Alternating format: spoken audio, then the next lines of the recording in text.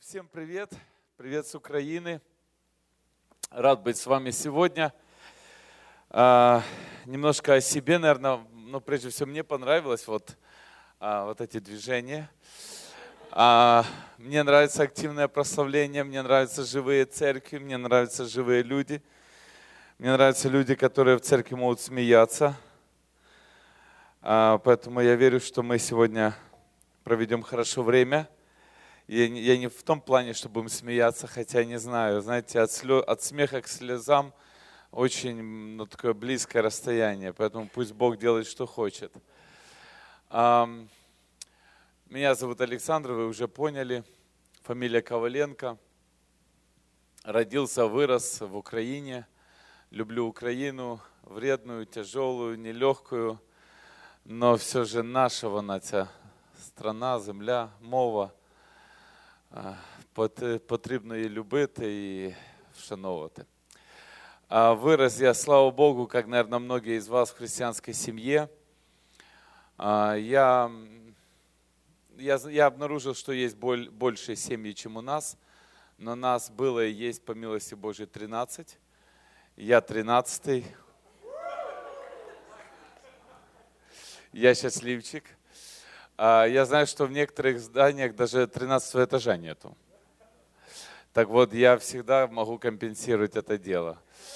Никогда не забуду свой возраст, когда мне было 13 лет. Я всем бегал. Сколько тебе лет? Я 13, мне 13, да?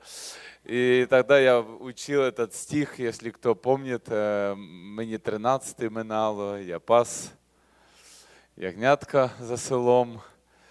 Кто, может быть, постарше учили верши Тараса Шевченко. Знаете, нет ничего лучшего, как вырасти в доме, где родители знают и любят Господа. Мои родители не были пасторами, но это не значит, что они не любили Бога. Кому здесь 24 года? Кому-то есть 24? Только вам, да? Еще 24. Ну, хорошо. Когда мне было 24 года, я праздновал 5-летие своей церкви, которая уже 5-летие своего служения. В 19 лет я начал пасторское служение. Знаете, я никогда не жалею о том, что свои молодые годы я провел в активном служении для Бога. Иногда смотрю на ребят, которым уже 25, я думаю, Господи, когда же ему станет 19? Как мне. Чтобы он достаточно повзрослел, чтобы взять ответственность, заниматься каким-то нормальным делом, вылез из своего или от своего компьютера, своих танчиков или каких-то других вещей и начал заниматься каким-то полезным, нормальным, созидательным делом. В этом году праздную 20-летие своего служения. 20 лет.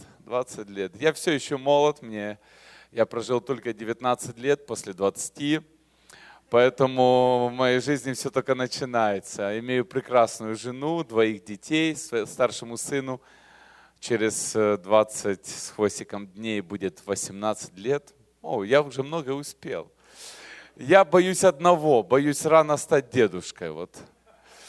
Но уж как придется. И также, слава Богу, есть дочка, прекрасная девочка, тоже будет через 23 дня, 15 лет, поэтому имею прекрасную семью, слава Богу. Все мои, их не 13, а 2, но все же с Господом в церкви, в служении. У меня сын сейчас уехал на учебу, а до этого была своя группа, писали песни, пели и много такого хорошего делали. И слава Богу, что вот я верю, и об этом немножко хочу говорить сегодня, что самое ценное, что родители могут дать своим детям, это не доллары, не гривны, не рубли, не какое-то имущество. Самое ценное, что родители должны сделать для своих детей, это направить их в их жизненном предназначении от Бога. Нет ничего ценнее, как помочь молодому человеку как помочь молодому человеку понять для себя, для чего я живу, для чего я родился. Вот для чего я родился. Почему моя мама согласилась на 13-го? Ну, тогда, может быть, согласилась, не согласилась, но все же, почему это произошло? Ну, неужели просто, чтобы вот ел я хот-доги или там борщом, ну, кормил себя или я не знаю, многие люди, они просто живут, потому что им жизнь, ну, они вынуждены жить. Ну, а что делать? Я родился. Знаете, Бог дает жизнь с предназначением. И как ценно найти эту цель. Знаете, я благодарен Богу, что в молодые годы я понял, для чего живу, и в моей жизни появились цели. Я уверен, я писал книгу о жизненном предназначении, путь в призвании, и там немножко моя история Давида. И нет ничего ценнее, друзья, или нет лучшего способа, как сохранить себя от греха, это понять, для чего я живу. Большинство людей делают грех только лишь потому, что у них нет ясной цели. Ведь грех – это потеря цели. Грех – это выстрел мимо цели. Грех – это пойти это выстрелить мимо мишени, это попасть не в цель, это пойти в сторону, это потерять цель в своей жизни. Когда нет цели, тебя могут пугать адом. Знаете, я вырос в семье, где мы каждый вечер молились Богу, я надеюсь, вы тоже молитесь все еще. И нам настолько сильно говорили о важности в святости ложиться спать, потому что вот эта идея «Господь придет ночью», я не знаю, кто вырос в пятидесятнических церквях, кто немножко знает эту тему, и я настолько был уверен, что я просто тогда еще не сильно, по географии у меня было не очень, я Библию лучше знал, чем географию, поэтому в плане вот как там вот земля, я знал, что она круглая, вот как там часы работают. Единственное, я помню на политинформации, если кто знает, что это такое в школе, рассказывал, как бомжи чернокожие в Америке бомжуют ну, бедные, им нечего там кушать. Вот типа такие у нас были информационные уроки в школах. Ну вот все, что я знал об Америке тогда. Но тогда я не знал, что вот когда у нас ночь, здесь день, так вот Господь ночью придет для американцев или для русских. Но вопрос не в этом. Всякий раз, когда я ложился спать, я знал, что бы я ни наделал днем. Там, обычно, что я мог наделать, это подраться со своей старшей сестрой или сдать своего еще более старшего брата, который вечно меня доставал, а я вечно его сдавал. Потом мы стали хорошими друзьями, но это было через 16 лет. Долгое время у нас был зуб. Но всегда я знал, перед сном нужно исповедаться, покаяться, в ад не хочу. Многие христиане, они имеют основную мотивацию служения Бога, это чтобы избавиться от ада. Это не наилучшая мотивация. Это не наилучшая мотивация. Эта мотивация не сделает тебя, не удержит тебя долгое время с Богом. Потому что сегодня, если послушать разных проповедников и долго посмотреть CNN или другие какие-то каналы, извините, что, может быть, так скажу, то ты поймешь, что не так все страшно, Бог еще и любит, еще и ничего страшного, если грешишь, расслабиться можно. И это не удержит тебя. Только когда ты поймешь, для чего ты рожден, для чего тебе дана жизнь, кто ты на этой земле, почему ты оказался здесь, на этой земле, почему ты оказался в Америке, почему тебе Бог дал возможность быть здесь. Неужели только для того, чтобы было, здесь, знаете, заходишь в магазин и много вещей, сколько продуктовых магазинов, сколько фастфудов, что я не знаю, сколько еще нужно сюда заехать людям, чтобы все это съесть.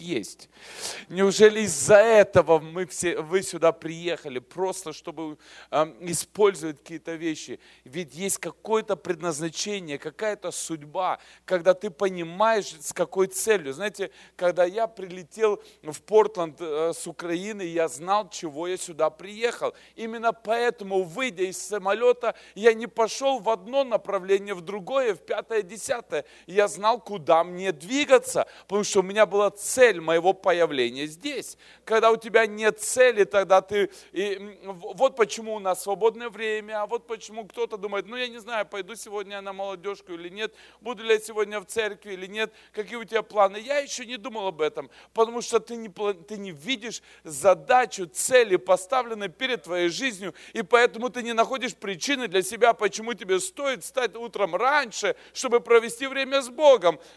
Вроде сегодня экзаменов нету, смысла долго молиться. Или каких-то других вопросов нету, и я нигде не залетел, и поэтому молиться, чтобы Бог закрыл глаза родителям, там чего-то не видели, не услышали, не узнали, и долго каяться, и все, чтобы по милости все стало тайно, осталось тайным и так далее. Нет причины, поэтому можно расслабиться, когда я не понимаю, для чего я живу. Когда в моей жизни нет...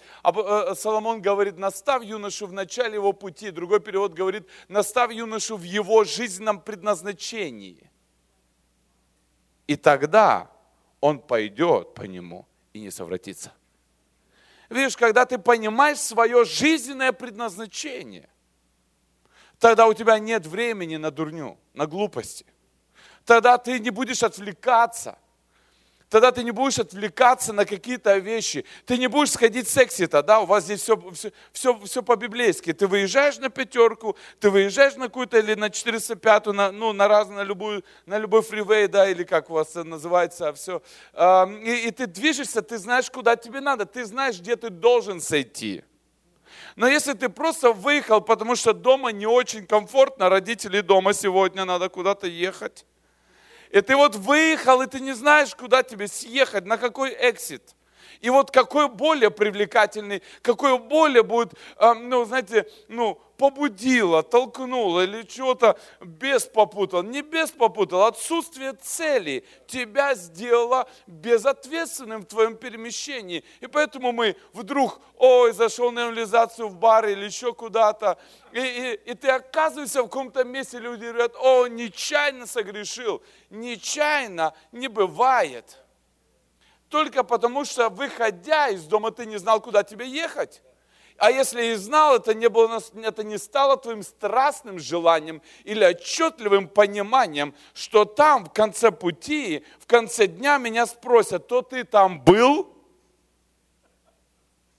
или не был?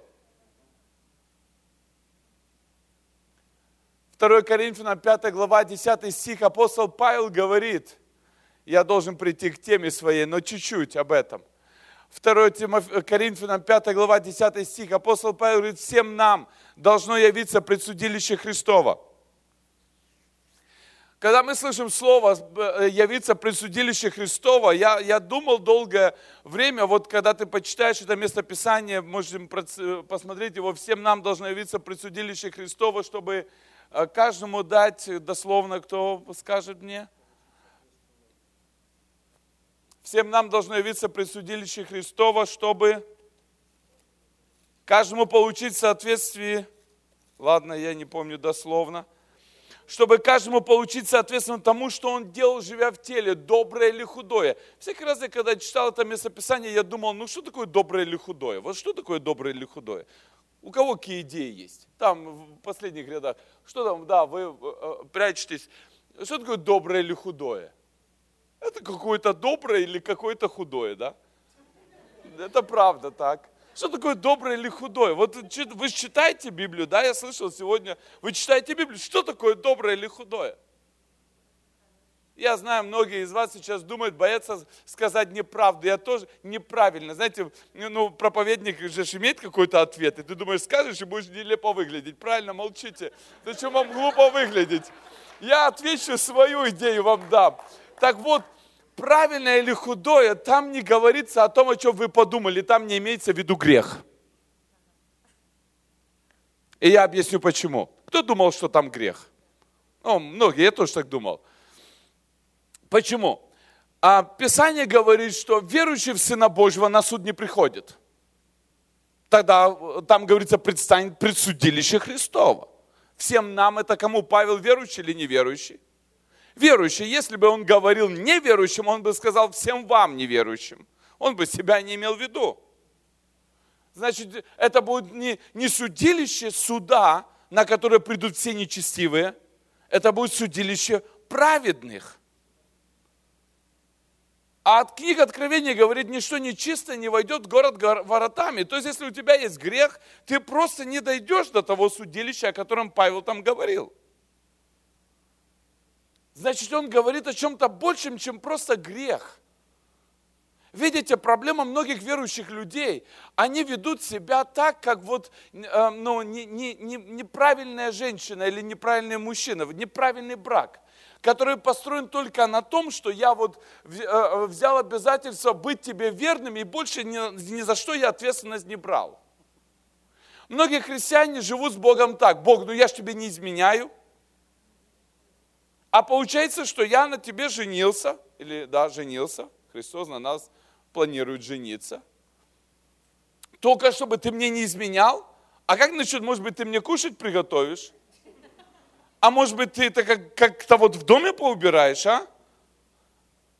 Ведь вопрос супружества – это не вопрос измены, это вопрос выполнения своей функции. И моя функция не просто быть верным жене, моя функция обеспечить семью, позаботиться о семье, родить детей, быть благословением для своего дома. Ведь христианин – это не тот, который просто не грешит. Христианин – это тот, который что-то делает для Бога. И Павел говорит, что злое или худое – это когда ты не делаешь то, что Бог от тебя ожидал. И Писание говорит, по-моему, Яков говорит, кто знает, что нужно делать добро и не делает, тому грех. Для нас, оказывается, грех – это не просто упс, не тот сайт открыл. Грех – это не просто не туда попал, или не то сказал, или не то сделал. Грех – это либо игнорировать волю Божью, либо понимать ее, знать ее и ее не совершать. И нам, верующим людям, церкви, последнего времени, если церковь не осознает, что она призвана не просто, знаете, вот дожить до вечности, удержаться и вау, все, в рай попали, аллилуйя. Вот все. И вот эта песня, вы ее не знаете, кто вырос в пятидесятническо-баптистских церквях, знает, вот хоть быть, я не помню уже мотив этот, у порога дома твоего. Вот мне ничего не надо, вот доползти, хай у порога, но у дома твоего. Ведь есть что-то большее, чтобы не просто Христос простил твои грехи, а ты должен стать партнером Бога на этой земле, чтобы оказать Его влияние. В Америке, так в Америке, в Украине или, может быть, в Зимбабве, или куда тебя Бог призовет. Ведь ценность человека определяется не тем, что он в штанах или в юбке. Нет такого мужчина ценнее, женщина менее ценная или наоборот. Ценность человека определяется не только тем, что он знает Бога, она определяется тем, насколько человек живет в соответствии со своим предназначением. Ну вот, например, если вы здесь пошли и купили дорогих, наших дешевых, обычных орехов, у вас они дорого почему-то, и чтобы разбить их, ты берешь этот микрофон за $1000, и так. Правда, не самый удачный вариант молотка. Есть более дешевый, можно за $5, 10, я не знаю, сколько будет стоить, не надо $1000 тратить. Послушайте, друзья мои, $1000 выкинуты на ветер по одной причине. Использовано не по назначению. Не человек или предмет, изделие, созданное кем-то, использовалось не по предназначению. Максимум вложений, огромные инвестиции и минимум 0 возврата. Христос, отдавая всю жизнь свою за тебя, искупляет тебя, вкладывая в тебя потенциал быть микрофоном, а ты орехи бьешь. Или кому-то фейс. Я не знаю, но так много людей сегодня в церкви, они молятся. И они думают, что все, для чего им церковь иншуренс от ада. Но это не только для этого церковь. Церковь — это не собрание людей, которые вот сгруппировались, чтобы выжить под давлением дьявола. Церковь — это собрание, это армия солдат, которые должны быть высвобождены для Божьей цели на этой земле, для этого поколения. И на это поколение сможешь повлиять только ты. И для этого Он инвестирует много. Он инвестирует в тебя много, в меня много. Если ты не откроешь для себя своего предназначения, ты просто проживешь. Ты легкомысленно отнесешься к выбору партнера в своей жизни. Ты легкомысленно будешь относиться, быть тебе в этой церкви или быть в другой церкви. Проснулся утром. У меня сегодня побуждение к Виктору Лебедю поехать. А вообще, в следующий раз пойду к Бацану. И так. Ты не знаешь, кто ты. Ты не знаешь, для чего ты просыпаешься. Знаешь, когда я открыл для себя, для чего я живу, я понял, для чего мне нужно читать Библию. Оказывается, мне ее нужно знать, чтобы попасть на небо, не обязательно ее всю знать. Знаешь? Не обязательно. Но чтобы быть полезным здесь на земле, нужно знать немножко больше. Вот почему ее нужно начать читать. Ты начинаешь понимать, почему тебе нужно молиться, почему тебе нужно научиться слышать голос Божий. И многие вещи ты начинаешь понимать, их значимость, их ценность, они становятся для тебя востребованными, потому что у тебя есть цель, почему ты живешь. И я сегодня говорю с молодыми людьми, я сегодня говорю тебе об этом, потому что наилучшее время, как сохранить себя от греха, это не идея ада. Эти все страшилки, они ненадолго их хватает, пока Бог не коснется твоего сердца, и пока ты не откроешь для себя, для чего тебе дана жизнь, и почему в раннем возрасте, почему ты удостоился знать Господа в раннем возрасте, какая цель, почему ты сегодня на этой земле, почему ты должен быть с Богом, почему ты должен читать Библию, почему для тебя это надо. Я знаю, что Христос умер на грехе, на кресте. Я знаю, что всякая неправда грех. Я не вру, и я исповедую Иисуса Господом. Что еще нужно для спасения? Для спасения достаточно. А вот для победоносной жизни еще бы узнать о власти Христа, еще бы узнать о том, как оперировать дарами Духа Святого, и еще знать историю об Аврааме хотя бы немножко. И можно чуть-чуть о Данииле. Потому что ты понимаешь, что ты должен быть благословением для тех, которые нуждаются в спасении. Открой вместе со мной Евангелие от Матфея, 5 глава.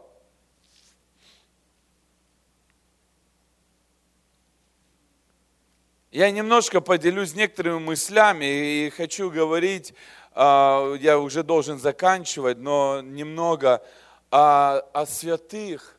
Святые в городе. Есть такая тема у меня, и она очень обширная, большая, но чуть-чуть хотел поговорить о ней. Я увидел большую проблему у христиан, большую проблему в том, что мы как верующие люди, как это называется, меньшины, народы, меньшины, секс меньшины есть. Есть вот разные меньшинство такое. Вот их задача как-то вот выжить. В этом вот таком страшном мире просто выжить. К сожалению, я увидел, что нечестивые люди, которые вот меньшины, да, или меньшинство, они почему-то открыли для себя задачу не просто выжить. Они открыли для себя задачу увеличиться влиянием, повлиять. У нас в Украине, в Киеве был парад геев, лесбиянок. Приехали, там украинских их почти не было, они знали, что мы сильно можем бить, а немцы не сильно знали. Поэтому они приехали, там тогда мэр Берлина был и всякие такие. Их человек там было, наверное, 20. И около 100 беркутовцев их охраняли. И типа был такой парад в окружении, с конвоем такой, знаете. Но они шли с гордо поднятой головой, претендуя на влияние. В то время как верующие люди готовы склонить голову, только бы выжить. Потому что наше жительство не здесь, на небесах, и, в общем-то, мы здесь к этому всему дела не имеем. И я хочу, чтобы мы посмотрели Матфея 5 глава.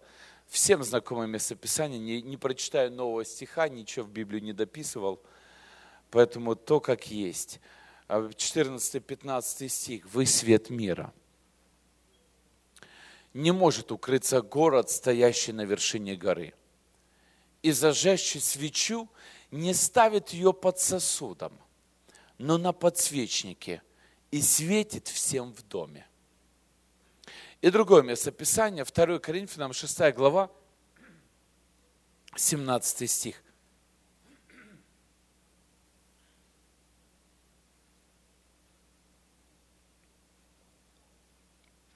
Второе Коринфянам 6, 17. «И потому выйдите из среды их, и отделитесь, говорит Господь, и не прикасайтесь к нечистому, и я приму вас». Видите, друзья, прочитавши эти два местописания, мы увидим полностью противоречивые два повеления. Христос призывает свой народ выполнить две противоречивых миссии. С одной стороны, выйти, отделиться, изолироваться, как бы спрятаться, ничего общего не иметь. В то же самое время Христос говорит: вы свет миру.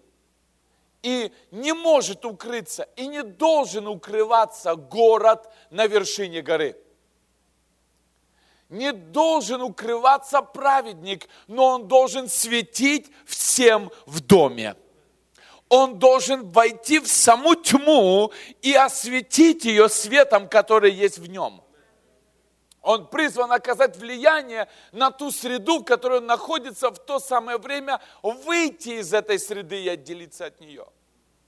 Мы живем в непростое время. Это поколение, оно бросает больше и больше вызовов. И с каждым поколением есть новые, более тяжелые вызовы, чем те, которые были в нашем поколении. Моя жена как-то сидела, мозги вправляла сыну, я меня наставляла. И, в общем, заговорили мы о нашем детстве. Не настолько старые мы, но у нас в нашем детстве были черно-белые телевизоры. У меня его вообще не было. Я мультики, знаете, где смотрел? Ходил в торговый центр, и там был отдел электроники. И я так по пару часов стоял, смотрел, погоди, и все остальное. У нас дома не было телевизора.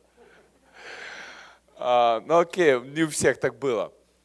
Были телевизоры, и чтобы переключить канал, тебе нужно было встать, подойти и так щелк сделать, да? И там черно-белый вот так как бы найти. И если тебе нужно было позвонить, ты должен был взять 2 копейки, пойти в таксофон и позвонить и так далее. И многие такие вещи. И если был вдруг у кого-то по большому блату телефон, то это был такой. И обычно оно так заедало, надо было и назад. Вводить нужно было туда и обратно. В общем, такое всякое Вот она рассказывает сыну, он такой слушает, говорит: мам, ты древняя. Так вот, время очень быстро идет. Очень быстро. И вызовов все больше и больше. И в это время мы должны понять, при всех тех вызовах, которые бросает нам каждое поколение или тот мир, в котором мы живем, мы должны с одной стороны выйти, с другой стороны мы должны повлиять. Послушайте, выйти – это значит быть отделенными от греха. Наша жизнь должна демонстрировать характер Христа. Послушайте, друзья, христиане отличаются не местом, где они проводят воскресное утро. Не этим отличается христианин. Он отличается образом жизни, он отличается характером, он отличается стилем жизни, он отличается ценностями. И даже не прической, он не отличается длиной юбки, он, по крайней мере, ее присутствием должен отличаться. Он отличается характером. Друзья мои, христианство – это не просто культура, христианство – это не увлечение, христианство – это ценности. Христианство – это не правила родителей, которые тебе навязывают, чтобы исполнять. Послушайте, нигде Бог не назван дедом. Или по-английски grandpa. У него нету внуков. Христианство не передается по наследству. И хотя ты родился в христианском доме, но ты не перенимаешь по наследству христианство. Ты не становишься автоматически христианином. Ты должен родиться от Него. Должно произойти прикосновение, встреча один на один с Ним, когда Дух Божий касается тебя, и ты рождаешься от Него. Христианство – это знать живого Бога. Это выйти, отделиться от мира. Это быть не такими, как другие. Это не бояться, это не стесняться. Послушайте, сегодня геи, они специально меняют тон голоса, меняют стиль одежды. Они всячески демонстрируют. И я не такой, я этим горжусь. Мы, христиане, как часто боимся или комплексуем, или максимально пытаемся адаптироваться к этому миру, чтобы каким-то образом не отличиться и не вызвать в свой адрес агрессию или непонимание, или отторжение. Ты не должен чувствовать себя как-то неправильно от того, что ты знаешь Бога. Это нормально выйти и отделиться от этого мира. На самом деле нести разницу. Когда мы поклонялись, Господь напомнил мне историю о Сидрах, Месахе и Авденаго, когда они вышли из своей земли, вынуждены были жить в Вавилоне. И послушайте, они были взяты с одной земли в другую, но они не стали частью Вавилона. При этом они стали людьми влияния. Послушай, для того, чтобы тебе занять позицию влияния, тебе не обязательно стать либеральным к греху или каким-то ценностям этого мира. Эти люди, они смогли выдержать вот этот стержень внутри себя, держать эти ценности и завоевать авторитет. Авторитет не завоевывается, чем сильнее ты прогнешься под систему этого мира. Авторитет завоевывается характером, способным отстаивать свои убеждения, только потому что это мои убеждения. И пока Библия, как говорил Мартин Лютер, убеждает меня, я на сем стою. Послушайте, друзья мои, христианство – это выйти из этого общества. Христианство – это отличаться характером, отличаться ценностями. Если у тебя есть социальная страничка в соцсетях, она должна немного отличаться. В ней должен быть другой дух, в ней должен быть другой стиль, в ней должна быть другая музыка, в ней должны быть другие картинки, другое послание. Потому что я носитель другого царства. Мы должны выйти, мы должны отделяться, мы должны отличаться. Сегодня все меньше и меньше ощущается эта разница. Нам нужно держать стержень ценностей Царства Божьего. Аминь. И это вызов, друзья, для нас, потому что с годами тебя будут судить за то, что ты не обслуживаешь гомиков, или тебя будут притеснять из-за того, именно так сейчас происходит в Портленде, я думаю, вы знаете эти все события, между прочим, они проиграли и последний свой суд, и не смогли отстоять свое право, и там все штрафы и все остальное вынуждены платить. Не всегда ценности, это значит видимая победа. Не всегда стоять на правде, это значит видимо победить. Вопрос в другом. проиграл ли ты внутри. Проиграл ли ты внутри. Прогнулся ли ты внутри. Но есть другая проблема. Мы настолько отделяемся от мира, что нам больше уже некому евангелизировать. Я здесь был на радио. В Портленде есть радио. Я не знаю, есть ли у вас здесь радио. Ну, радио, наверное, у всех есть. Я не имею в виду приемник, в машинах есть он. Но и мы говорили не помню, на какую тему, это было не этот раз, когда я приезжал. И мы говорили о каких-то вещах, о Царстве Божьем, о церкви, о служении. И звонок в прямой эфир, какой-то человек звонит и задает мне вопрос: скажите, а почему вы разговариваете на жаргонном языке? Мы такие с Женей начали как бы вспоминать, анализировать ситуацию. Мы не использовали ни одного такого сленгового какого-то слова. И потом я понял. Я не использовал такие слова, как «О, благодать сошла на нас», или там «братья, сестры», меня не трясло на эфире, когда я там молился. Простой, обычный язык. Знаете, один человек, одна девушка здесь в Америке сказала мне, говорит, она покаялась здесь в Америке. Я говорю, я первые полгода сидела в церкви с включенным гуглом. Я половину слов в церкви не понимала. Говорит, пастор говорит, я не понимаю, что значит это слово. Я, говорит, переводила их. Мы создали свой сленг, мы создали свое окружение. Я начал говорить молодым людям в своей церкви, проповедуйте неверующим, а потом я посмотрел, у них нет в жизни неверующих. Да, мы должны иметь окружение друзей христиан, но проблема в том, что мы перестали понимать, что мы призваны тьму пронзить светом. Светить, город на вершине горы, свет на подсвечнике – это позиция, в которой христианин создает атмосферу. Христианин меняет атмосферу. Христианин становится примером для подражания. Послушайте, в этом и есть задача христианина. Христос посылает послов на эту землю и снаряжает нас своими дарами и ожидает, что мы будем касаться судьб людей через разницу, демонстрируя Его Царство, но и через то, что мы будем чувствовать ответственность, где бы ты ни был, в университете, школе, на улице, на работе, чтобы оказать влияние на этот мир. Аминь. Пойдем дальше. Слово «святость». Знаете, я думал о слове «святость» и хотел бы немножко на нем остановиться. Святость, многие люди понимают слово «святость» как отделение, да? Так и есть, все правильно вы понимаете. Если бы вы так сказали, вы бы не ошиблись. На самом деле святость – это отделение.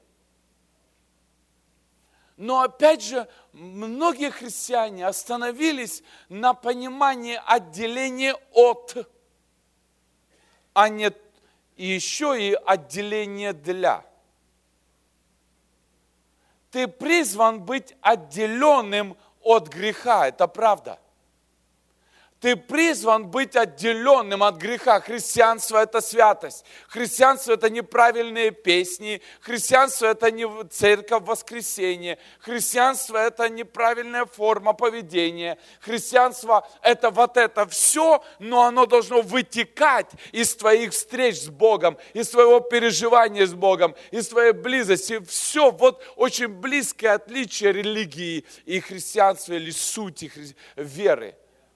Та же самая форма, только там есть содержание, там есть суть, там есть глубина. Мы действительно должны быть отделены от греха. Мы действительно должны нести эту разницу. У нас действительно должен быть немножко более, не немножко, а радикально чистый язык от сквернословия, от глупости, от неправильных вещей. Нам действительно нужно учиться праведному языку, но не чуждому. Мне понравилась была пророческая школа в Портленде. Приезжал один служитель и учили, как пророчествовать, как слышать голос Божий. И мне понравилось упражнение, которое он сделал. Он сказал, сейчас вы должны учить, попророчествовать друг другу. Там была такая активность, активация. Но вы должны использовать в пророческом слове, которое вы получите от Бога, для человека 4 слова.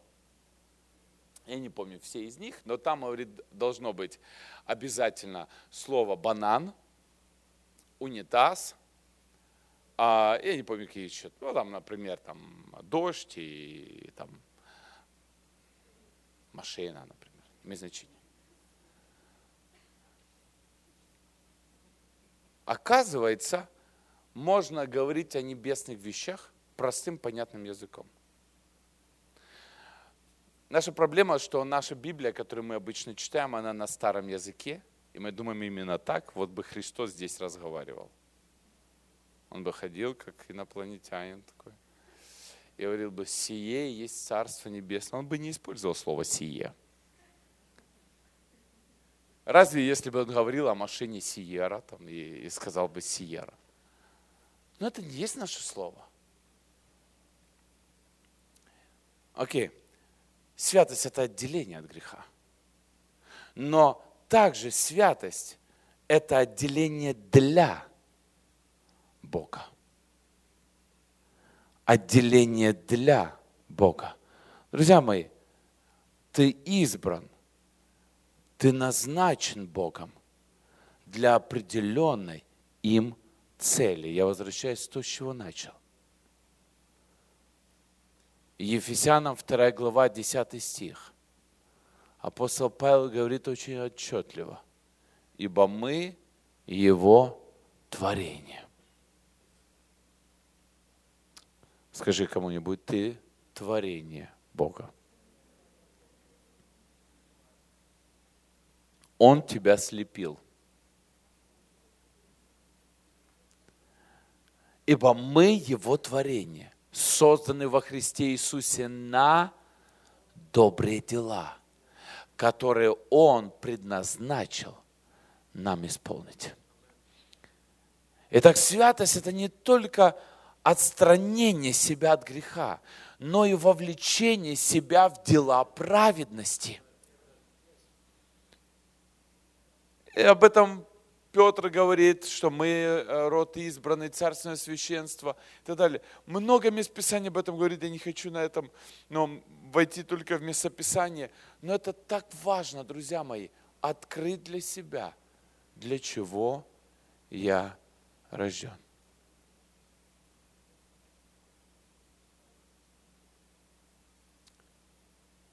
Я вернусь к тому, о чем я говорил. Понимание предназначения делает для тебя 2 основных вещи. Они фокусируют. Первое, они фокусируют твое внимание и твое движение. Например, ведь так и в школах, я думаю, у вас здесь есть, что если ребенок определился, что он будет поступать или выбирать профессию с математическим уклоном, или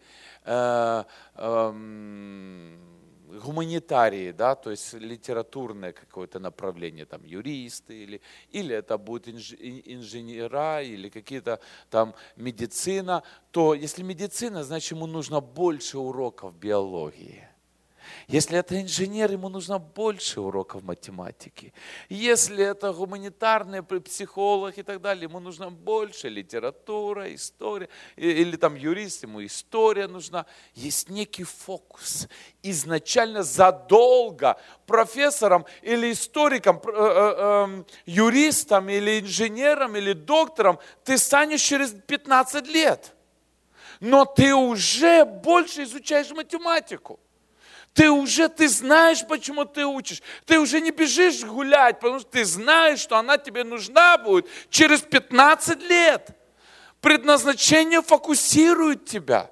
Предназначение определяет для тебя, почему ты должен делать то, что ты должен. И тогда это уже становится не должен, это становится не напряг для тебя. Это и есть достижение желаемой цели. Это и есть инвестиция. Послушайте, мы можем тратить время, мы можем вкладывать время. Мы можем тратить деньги, мы можем инвестировать деньги. Когда ты решил для себя что-то купить, ты по одному распоряжаешься деньгами. Когда ты уже не знаешь, ну что его еще купить? Тогда ты просто, куплю это, куплю то, куплю это, потрачу туда. Когда появляется цель, тот же самый доход, те же самые деньги, но появляется цель. У нас у всех 24 часа в сутки. Но кто-то находит время для Божьего присутствия. Но кто-то находит время, чтобы погружаться в Его славу. Потому что он знает, для чего он живет. Он знает. Кто-то находит время на учебу. Потому что он знает, что он должен стать инструментом Бога среди юристов. Здесь есть сумасшедшие идеи. Я был шокирован, слушая на радио, как один человек говорил. Полиция, адвокаты, судьи, не помню еще какие профессии, это не профессии для христиан.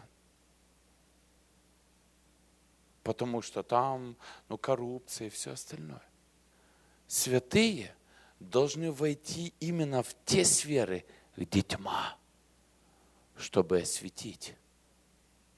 Но если ты не будешь отделен от греха, ты растворишься в этой тьме. Но если ты настолько отделил себя от греха и теперь боишься тьму, то тьма будет уничтожать все вокруг, потому что свет туда не приходит. Видите, нам нужно и то, и другое.